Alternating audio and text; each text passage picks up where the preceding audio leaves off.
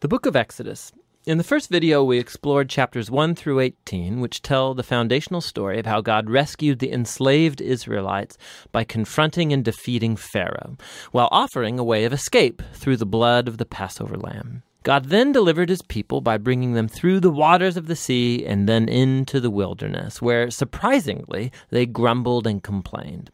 Now, the second half of the book of Exodus opens as Moses leads Israel to the foot of Mount Sinai, where God invites the nation of Israel to enter into a covenant relationship. And here we reach another key moment in the biblical storyline, because this is picking up and developing God's promise to Abraham. So remember, from the book of Genesis, God promised that through Abraham's family, somehow he would restore his blessing to all of the nations. And here we find out more. God says that if Israel obeys the terms of the covenant, they will be so shaped by God's laws and teaching and justice that they will become a kingdom of priests, which means that they will become God's representatives and show all of the other nations what God is truly like. Now, the people of Israel eagerly accept the offer, and so God's presence appears right on the top of Mount Sinai in the form of cloud and lightning and thunder. And Moses goes up as their representative, and God opens with the basic terms of the covenant, the famous 10 Commandments. These are like the basic terms of the agreement, how the Israelites and God are going to relate to each other. And then after this come another collection of commands which fill out the first 10 in more detail. There are laws about Israel's worship, about social justice, how they are to live together, all shaping Israel into a nation of justice and generosity that's different from the other nations. So Moses writes down all of these laws, and he brings them down to the people who, again, eagerly agree to enter into this covenant with God. And once they do so, God takes the relationship forward another step. He tells Moses that he wants his holy and divine and good presence to come and dwell right in the midst of Israel, which develops another aspect of God's covenant promises. So remember, after humanity's rebellion in the garden, it was access to God's presence that was lost. But now it's through the family of Abraham that God's presence is becoming once again accessible through this covenant relationship, and first with Israel, and then somehow one day to all nations. So what follows are 7 chapters of detailed architectural blueprints about this sacred tent called the tabernacle. There's an outer courtyard with an altar, and then in the center there's a tent that has an outer room and then an inner room. And then inside the inner room, which is called the most holy space, is a golden box called the Ark of the Covenant. And there's angelic creatures over the top of it. It's the hot spot of God's presence. Now there's lots of detail in these chapters, and it's important to know that every piece has some kind of symbolic value. All of the flowers, the angels, the gold, and the jewels, it all echoes back to the Garden of Eden, the place where God and humans lived together in intimacy. And so the tabernacle is like a portable Eden, so to speak. It's the place where God and Israel can live together in peace. At least in theory, because right here, something goes really, really wrong. Israel breaks the covenant. As Moses is up on the mountain receiving the blueprints for the tabernacle, down below at the camp, the Israelites, they're losing patience. And so they ask Moses' brother Aaron to make for them a golden calf idol so they can worship it as the God who saved them out of slavery in Egypt. Now God's presence, it's right there on top of the mountain. They can see it. But here they are below, breaking the first 2 commands of the covenant they just agreed to. No other gods and no idols. Now, what follows is really important. God knows what's happening down below. And so he first invites Moses into his own anger and pain. And he tells Moses what he wants to do, just to wipe Israel out. But Moses intercedes by appealing to God's character. He says, first of all, destroying Israel would be going back on your covenant promises to Abraham. And then Moses appeals to God's reputation among the nations. What would they think if they see you destroying your own people? And so God accepts Moses' intercession, and he relents. And while he does bring his judgment on those who instigated the idolatry, he forgives the nation as a whole and promises to renew his covenant. And it's right here, at this point in the story, that God, for the first time, describes his own character to Moses. He says, the Lord is merciful, he's gracious, he's slow to anger, abounding in covenant faithfulness. He forgives sin, but he will not leave the wicked unpunished. So we have this tension. God is full of mercy, but also he must deal with evil if he claims to be good. And above all, God is faithful to his promises, even though it means he knows he's committing himself to a people who are utterly faithless. And so after renewing the covenant with Israel, God commissions Moses to go ahead and build the tabernacle. And once again, we get 5 long chapters describing in detail the construction of the tabernacle. And it all comes together in the final chapter where the tabernacle's finished. God's glorious divine presence comes and hovers over the tent, and our hopes are high. And so Moses, he goes right up to enter into the tent, and he can't. He actually can't go in. And that's how the book ends. It's really surprising, but not really if you think about it. You can see now how much Israel's sin has damaged the relationship with God in more ways than we realized.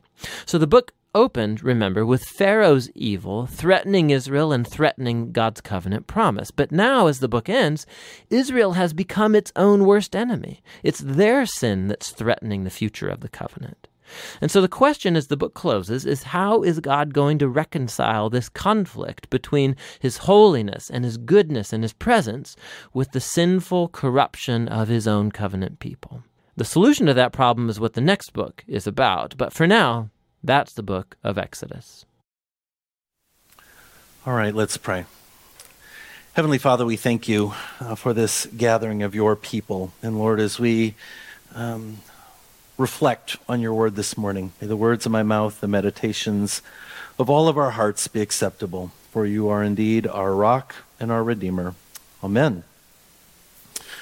Well, some of you might remember back in 2003 in Alabama, at one of the state buildings there was this monument of the 10 Commandments. And it was kind of this, should it stay or should it go? It was this highly symbolic standoff, if you will. And a judge decided that there was a problem between separation of church and state. And this was in front of a state building. And so this judge made a decision to remove the 10 Commandments from out in front of this Alabama state building. And there were lots of opinions, lots of noise on all sides, of course, because of the symbolism. And you couldn't miss the symbolism if you remember. And the symbolism was simply this, that for those who wanted the monument to stay, it was, hey, we believe in God's laws. We believe in God's rules. We believe in God's order for our people. And those on the other side, the symbolism was this. We don't need God to tell us what to do. We can kind of figure this out ourselves. We don't need a self-imposed God over our people making decisions for us. And so it went back and forth in terms of how it all played out. But we've been around the block. That was 2003. And of course, our nation has continued increasingly to more and more say, hey, God, we don't need you. We don't need your rules. We don't need your guidance. We've got this. We know what's best for us.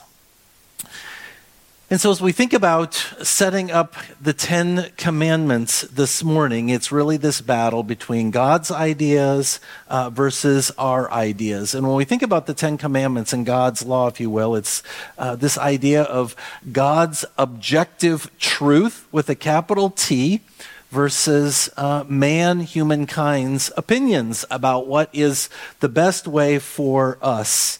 As a people, as a community, even as a nation, how are we going to live together in community with one another? Well, the result has continued to become more and more this idea of an unraveling of order. And I think we all feel it today. At least that's what I hear from people, from you, from professionals who are kind of paying attention to cultural trends, this idea that we as a nation, and frankly even the world, are moving from a state of order to more and more chaos going on all around us. To quote from the book of Judges, and we're going to get there in a couple weeks, everyone does what is right in their own eyes, right? It's just like, we don't need God telling us what to do. I'm going to decide in the moment what's right for me to make my own decisions.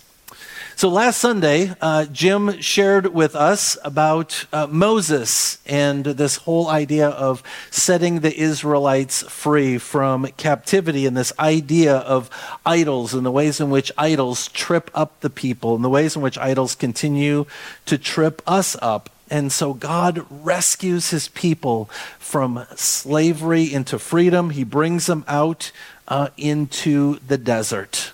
And the desert is this place where there's lots and lots of chaos, of course. There's not much order in the desert, in the wilderness. It's a place of desolation. It's a place of desperation. It's a place of chaos. And we have to be reminded that we are living in a day and time as a nation, as a people, as Americans, where we're moving from order to chaos. The context for Moses and the people of God is that they are moving from chaos, and God is inviting them into order. And that, in a nutshell, is really what the law of God is all about. It's this invitation that in the midst of lots of chaos to step into order. And so for these 5 chapters in the book of Exodus, 19 through 23, we're just going to focus in on just a couple verses, frankly, 6 verses. And when we think about the law of God, we tend to think of the 10 Commandments.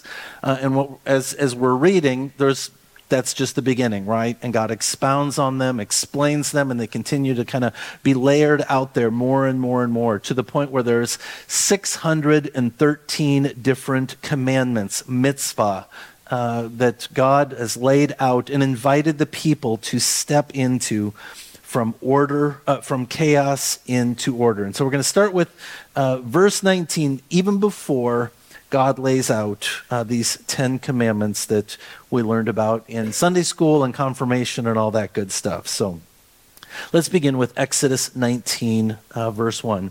Exactly 2 months after the Israelites left Egypt, they arrived in the wilderness of Sinai. After breaking camp at Rephidim, they came to the wilderness of Sinai and set up camp there at the base of Mount Sinai.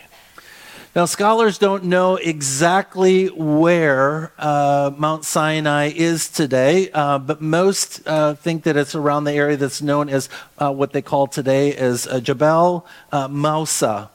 And it's a mountain about 7,500 feet up in the air. It's in the southern Arabian Peninsula. And you look at the map in terms of the route that the Israelites took from slavery in Egypt towards the Promised Land. It's like, whoa, they went the wrong way. What's up with that? That's another sermon for another day. But this is where they're at. They're in this mountainous region.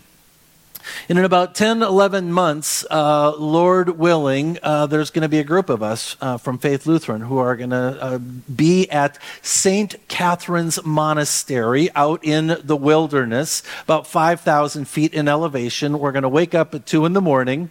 And at 3 in the morning, we are going to start trekking up on switchbacks back and forth about 25 feet. And we're going to arrive right at the top of Mount Mousa.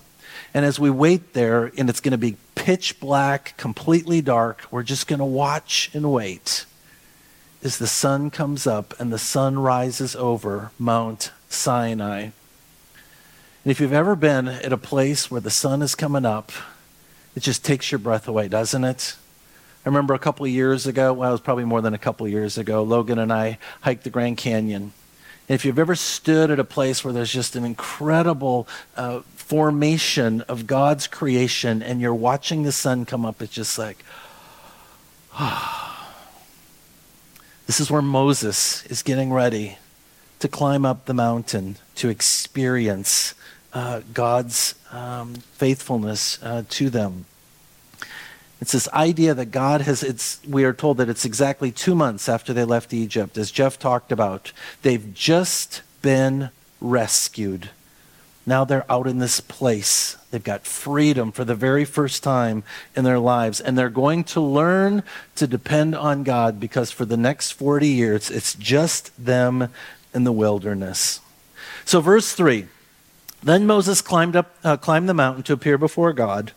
The Lord called to him from the mountain and said, give these instructions to the family of Jacob. Announce it to the descendants of Israel.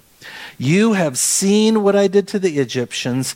You know how I carried you on eagle's wings and brought you to myself. So in just these 2 verses of Scripture, we learn several things, I think, that God is trying certainly to teach the Israelites, but I think he's also trying and inviting us to learn as well. And the first one is, remember who you used to be. We sang about that this morning. Remember who you used to be. You're from the family of Jacob. Jacob was, he was the heel grabber. He was the conniver.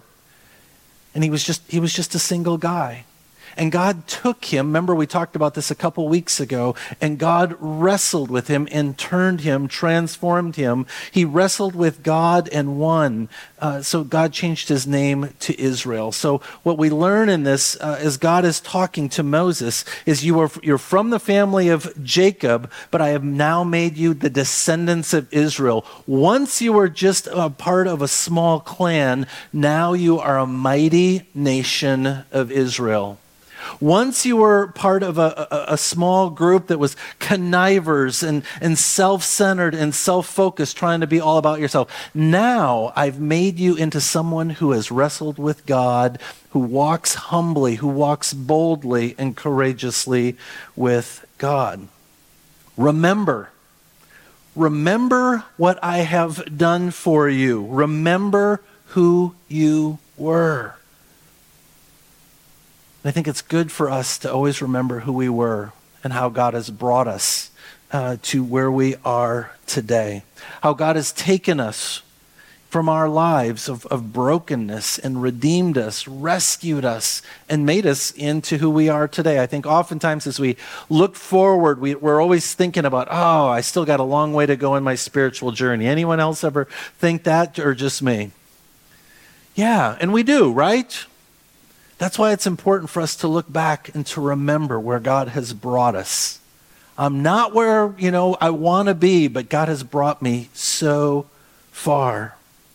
The second thing I think that God is teaching us, and certainly the Israelites, is remember how I rescued you. You have seen what I did to the Egyptians. You've seen what I did to the Egyptians. Remember the Egyptians? Remember what I did to them? Which is God's way of saying, hey, remember I rescued you? Remember what I did? You were once enslaved, and now you're free. You're free here in the wilderness. And if you're taking notes, I want you to write this in your margins. Rescue always comes before the rules. Rescue always comes before the rules. And the reason why I think it's so important to just kind of camp out on this idea of rescue always comes before the rules, because I think so often, and I hear this, we get it wrong.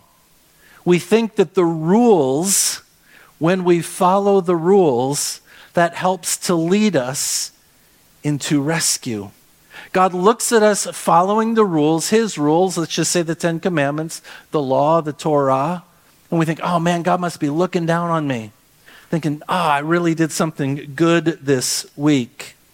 God's impressed with me.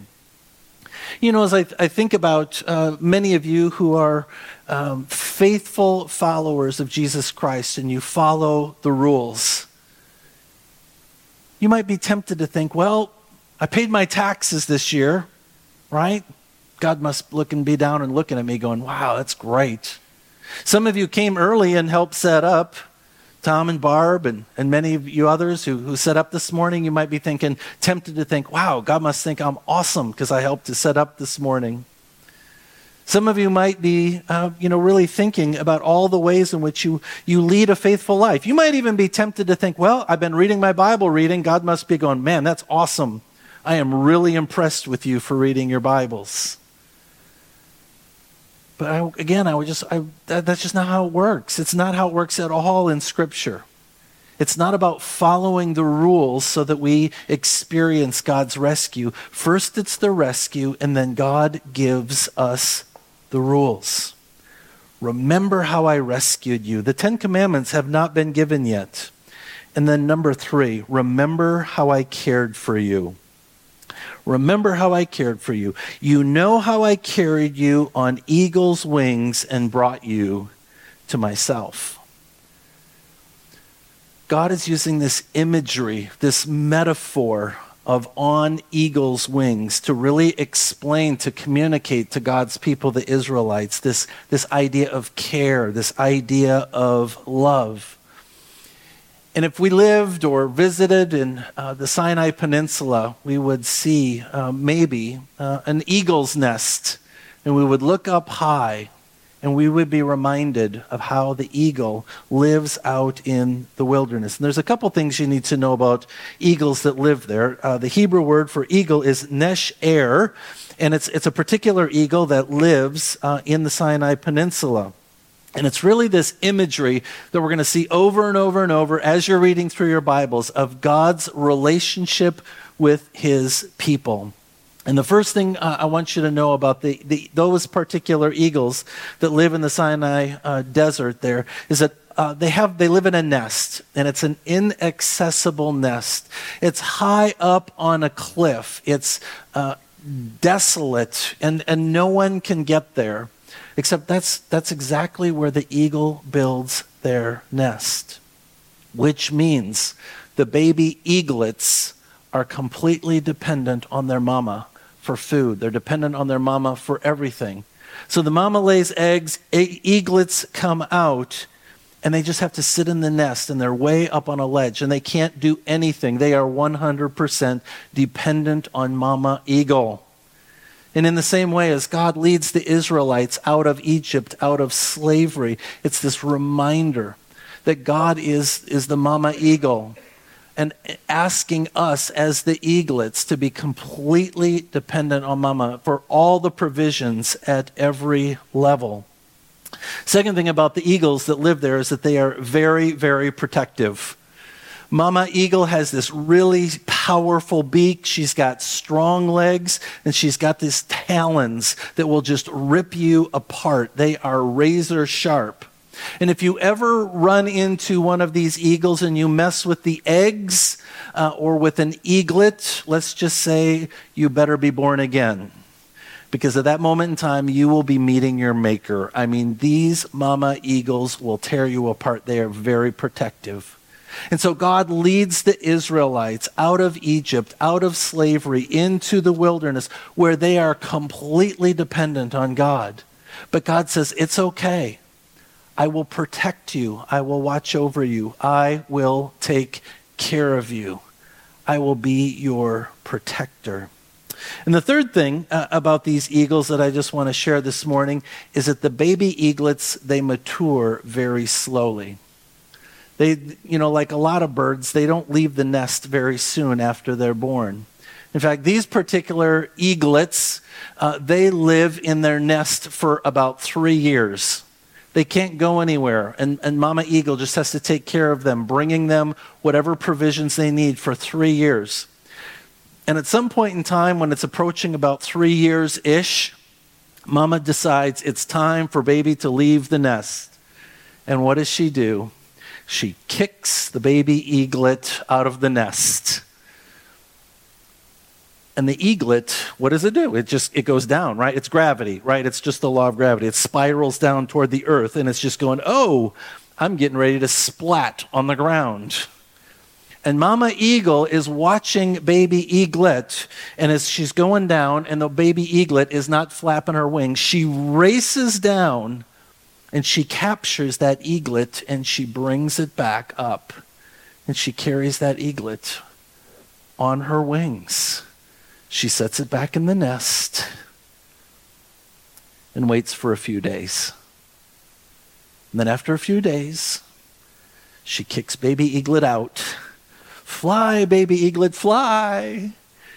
And maybe the eaglet doesn't flap its wings. Mama eagle does the same thing. And she just keeps doing this over and over and over until that eaglet's like, oh, that's what these things are for, right?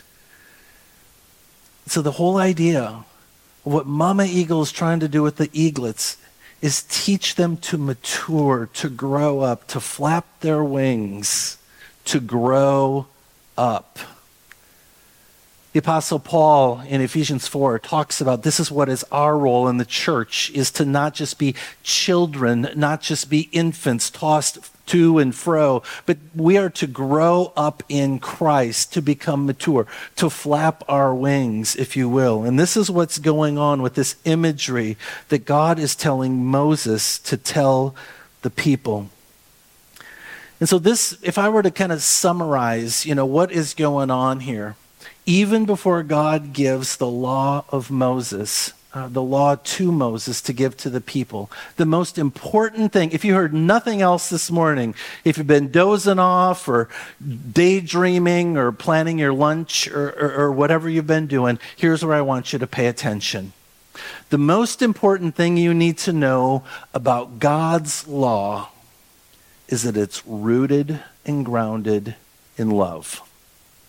This is why, before God tells Moses the what, I am the Lord your God, you shall have no other gods before me, God says to Moses, let me tell you why I'm giving you these commandments, these instructions.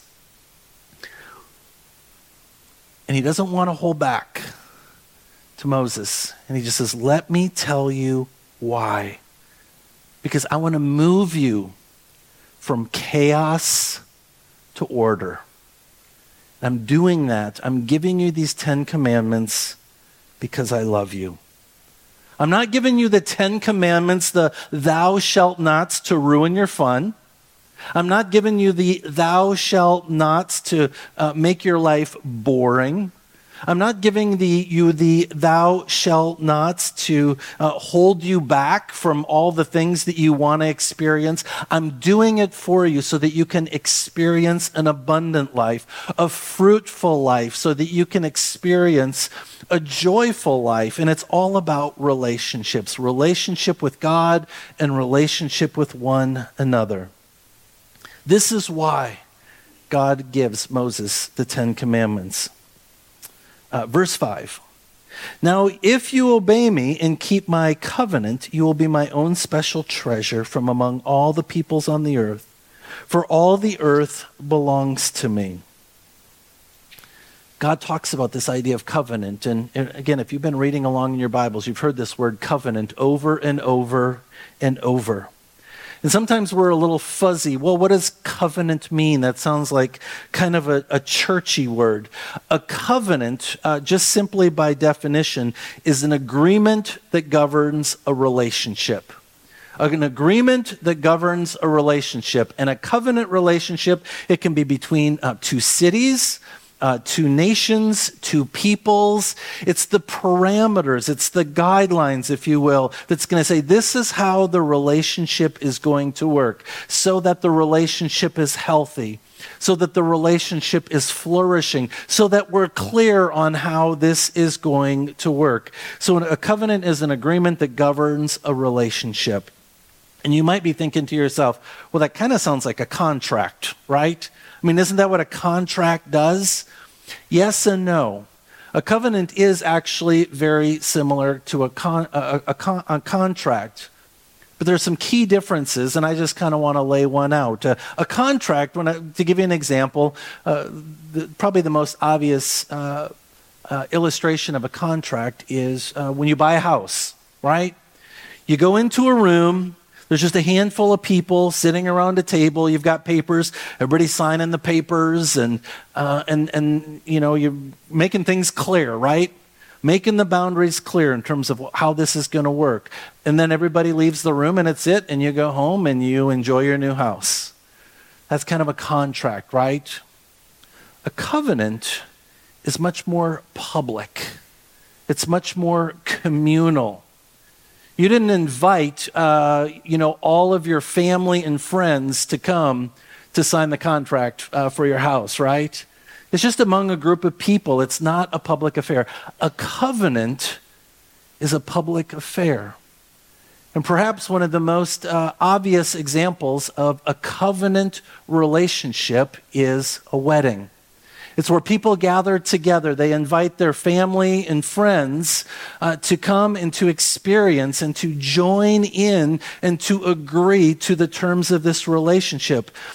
Sometime in the next few months, Logan and Caitlin are going to stand before their family and friends, and they're going to offer marriage vows to one another. And it's going to be a great day.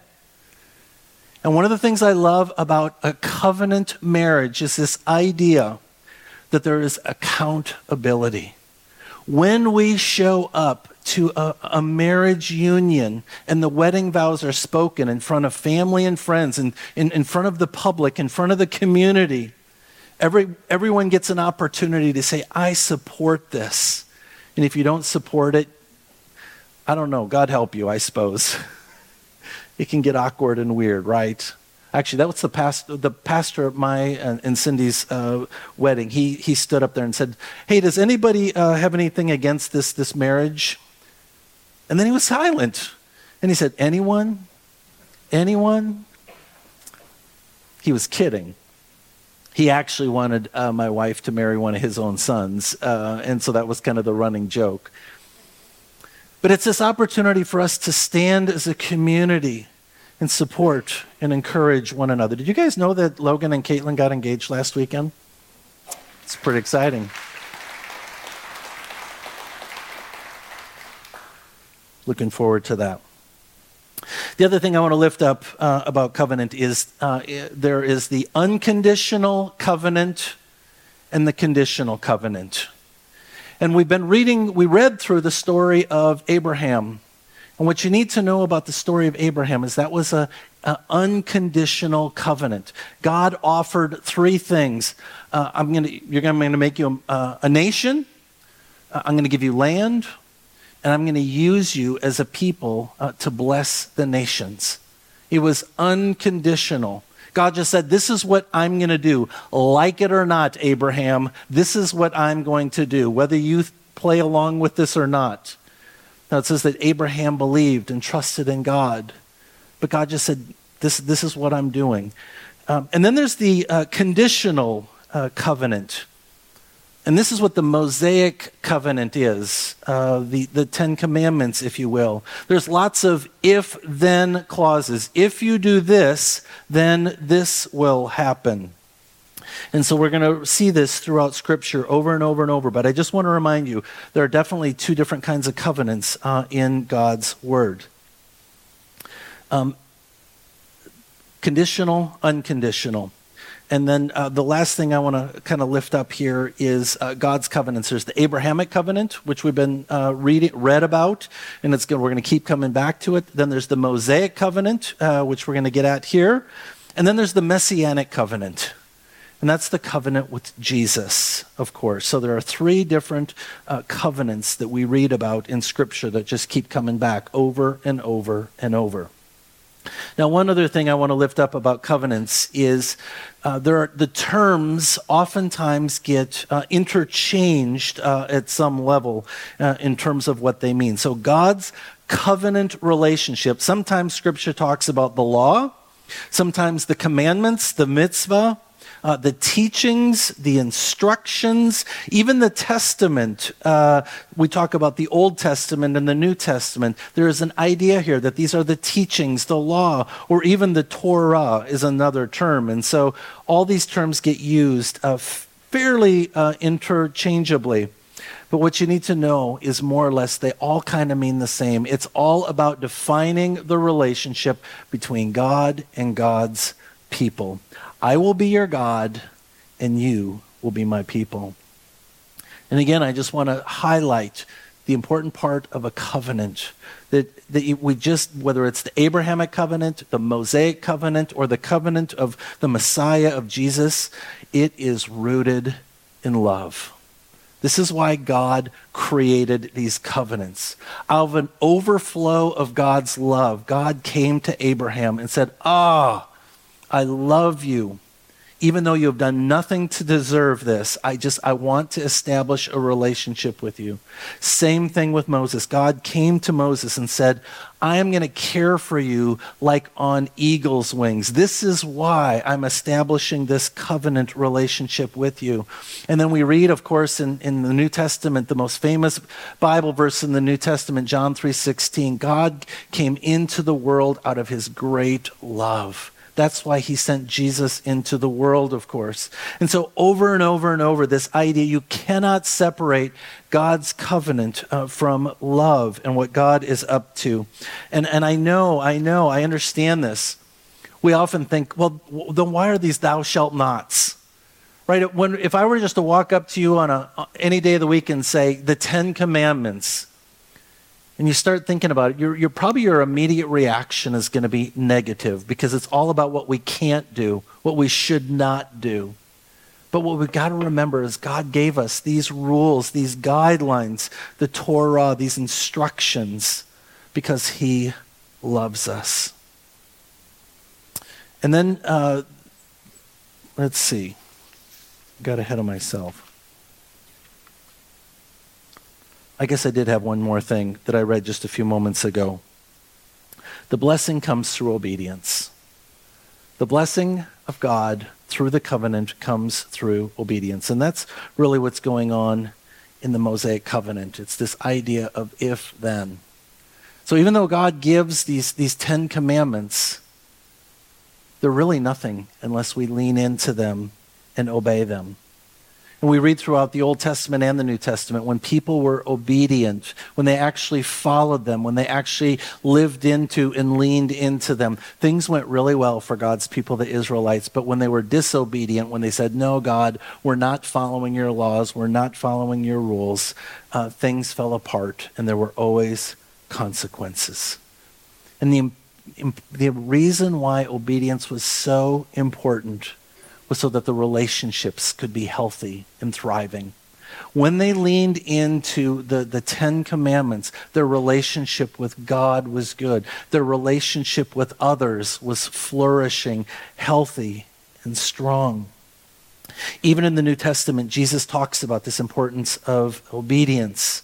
He says the very last words as he's leaving the earth, he looks at his disciples and says, therefore go and make disciples of all the nations, baptizing them in the name of the Father and the Son and the Holy Spirit, teaching these new disciples to obey the commandments or commands I have given to you. Jesus says, hey, I've given you some stuff to think about. And unless you obey, it's all worthless. We've got to follow. We are called, we are invited to obey what God and Jesus has talked to us about. Verse 6, and you will be my kingdom of priests, my holy nation. This is the message you must give to the people of Israel. When we are obedient, we are called priests, a kingdom of priests and a holy nation. That's pretty powerful. I think oftentimes we think to ourselves, well, I'm just not, that strong in God. My faith isn't just that strong. But what you need to know is that if you are in Christ, you are a priest. We are part of a holy nation. And the same language shows up in the New Testament. Peter says this, the Apostle Peter, you are a chosen people, you are royal priests, a holy nation, God's very own possession. As a result, you can show others the goodness of God, for he has called you out of the darkness into his wonderful light. When we are living into God's commandments, his teachings, his instructions, his mitzvah, then when we are obedient, then we can experience the blessing of being priests, this royal and holy community. And so often I see in the life of the church, we act like we're defeated people. We don't live like priests.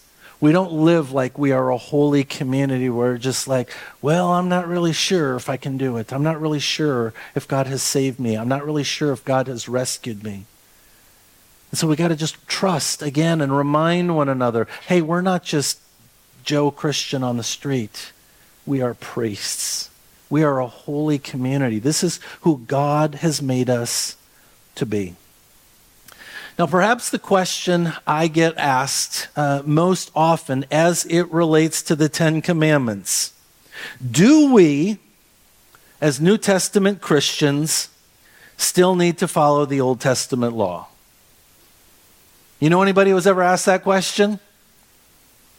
Have you ever asked that question?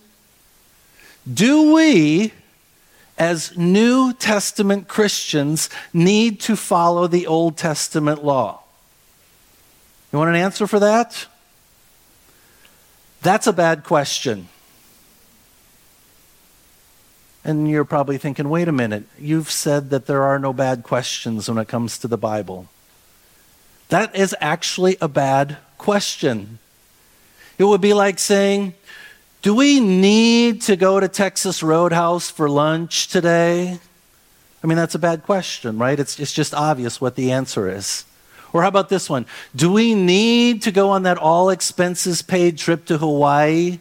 Do we have to do that? That's a bad question, right? Or how about this one? I've got this really good boss. Do I really have to like my boss? Or how about you, those of you who are grandparents? Do I have to like my grandkids? I mean, nobody asks that question, right? Those are bad questions. I think this is the same thing. Do we, as New Testament Jesus followers, need to follow the Old Testament covenant, the Old Testament law? It's just a bad question. I think a better question would be something like this. Does following God's Mosaic law, the Ten Commandments, still produce a flourishing relationship with God and healthy relationships with people around us? I think that's a better question. I mean, when we look at the Ten Commandments and the law, the Torah, these 613 things, do they still work? Are these still a good idea when we lean into and are obedient to the commandments? Do they still help us to have a strong and good relationship with God? And do they help us to live in harmony and flourishing relationships with one another? Yes. Yes, they do. So why would we not want to follow the Ten Commandments? These things still work. This is still God's plan for our lives. And just because Jesus, the new covenant relationship, has come doesn't mean that these things, we just throw these things out, that the Old Testament or the Ten Commandments are bad. They still work. They're still good. They help us in our relationships with one another and with God. So of course we would want to live into the Ten Commandments and study them and learn about them and grow for them, because these were meant to, because God loves us. He wants the very best for us. But there's just one caveat that I want to say in addition to the yes. Yes, but we need to be careful with how we use the Old Testament, the Ten Commandments, in our lives. Because people have a tendency to skew things and to write them in their own way that works for them. And this is what we saw the Pharisees doing over and over and over, right?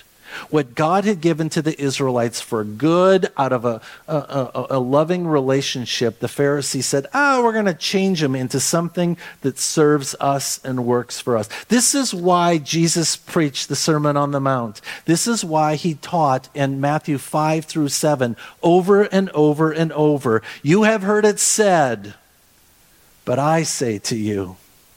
You have heard it said, thou shalt not kill. But I tell you, if you even look at someone with an evil intention in your mind, you have committed murder. You have heard it said, thou shalt not commit adultery. But I tell you, even if you look at a woman with lustful thoughts, you have committed adultery. See how this works? Yes, the commandments are still good. They still work. They're still meant to give us life and healthy relationships. But we need to look at them through the lens of the New Testament and most certainly through Jesus' teachings. And so we hold the Ten Commandments, the law of Moses, and Jesus in this tension, in this way of just kind of going back and forth. Well, what did Jesus say about it, and how can we live this way? In fact, at one time, a religious leader came up to Jesus and said, hey, what's the most important commandment? What is it, Jesus? Of the 613, what do we put at the number one? And Jesus said this: you must love the Lord your God with all your heart, all your soul, and all your mind. This is the first and greatest commandment. A second is equally important: love your neighbor as yourself. Jesus says, hey guys, these commandments are all about love. How we love our relationship with God and how we are love and relationship with one another. The 10 commandments of Moses and all the commandments of Moses, the law, it was given to us out of this incredible love. And when we lean into these commandments, when we're obedient to these commandments, God still heals people. He still mends broken relationships. He still gives us joy. He can give us peace through leaning into these things. And my prayer is that we as a congregation would embrace God's law, not as something to punish us or ruin our fun, but just because he loves us so much. Let's pray. Heavenly Father, we thank you for giving us these instructions, your Torah. These ways, God, that we can know you better, the ways in which we can love you better, the ways, God, in which we can know one another better and be in healthy and flourishing relationships with one another. So, Lord, we thank you from Genesis 1 all the way through Revelation, God, that the entire Bible, from beginning to end, you have given to us that we can know you, we can walk with you deeper and deeper, and Lord, we can love you as we love those around us. Lord, in your mercy, hear our prayer.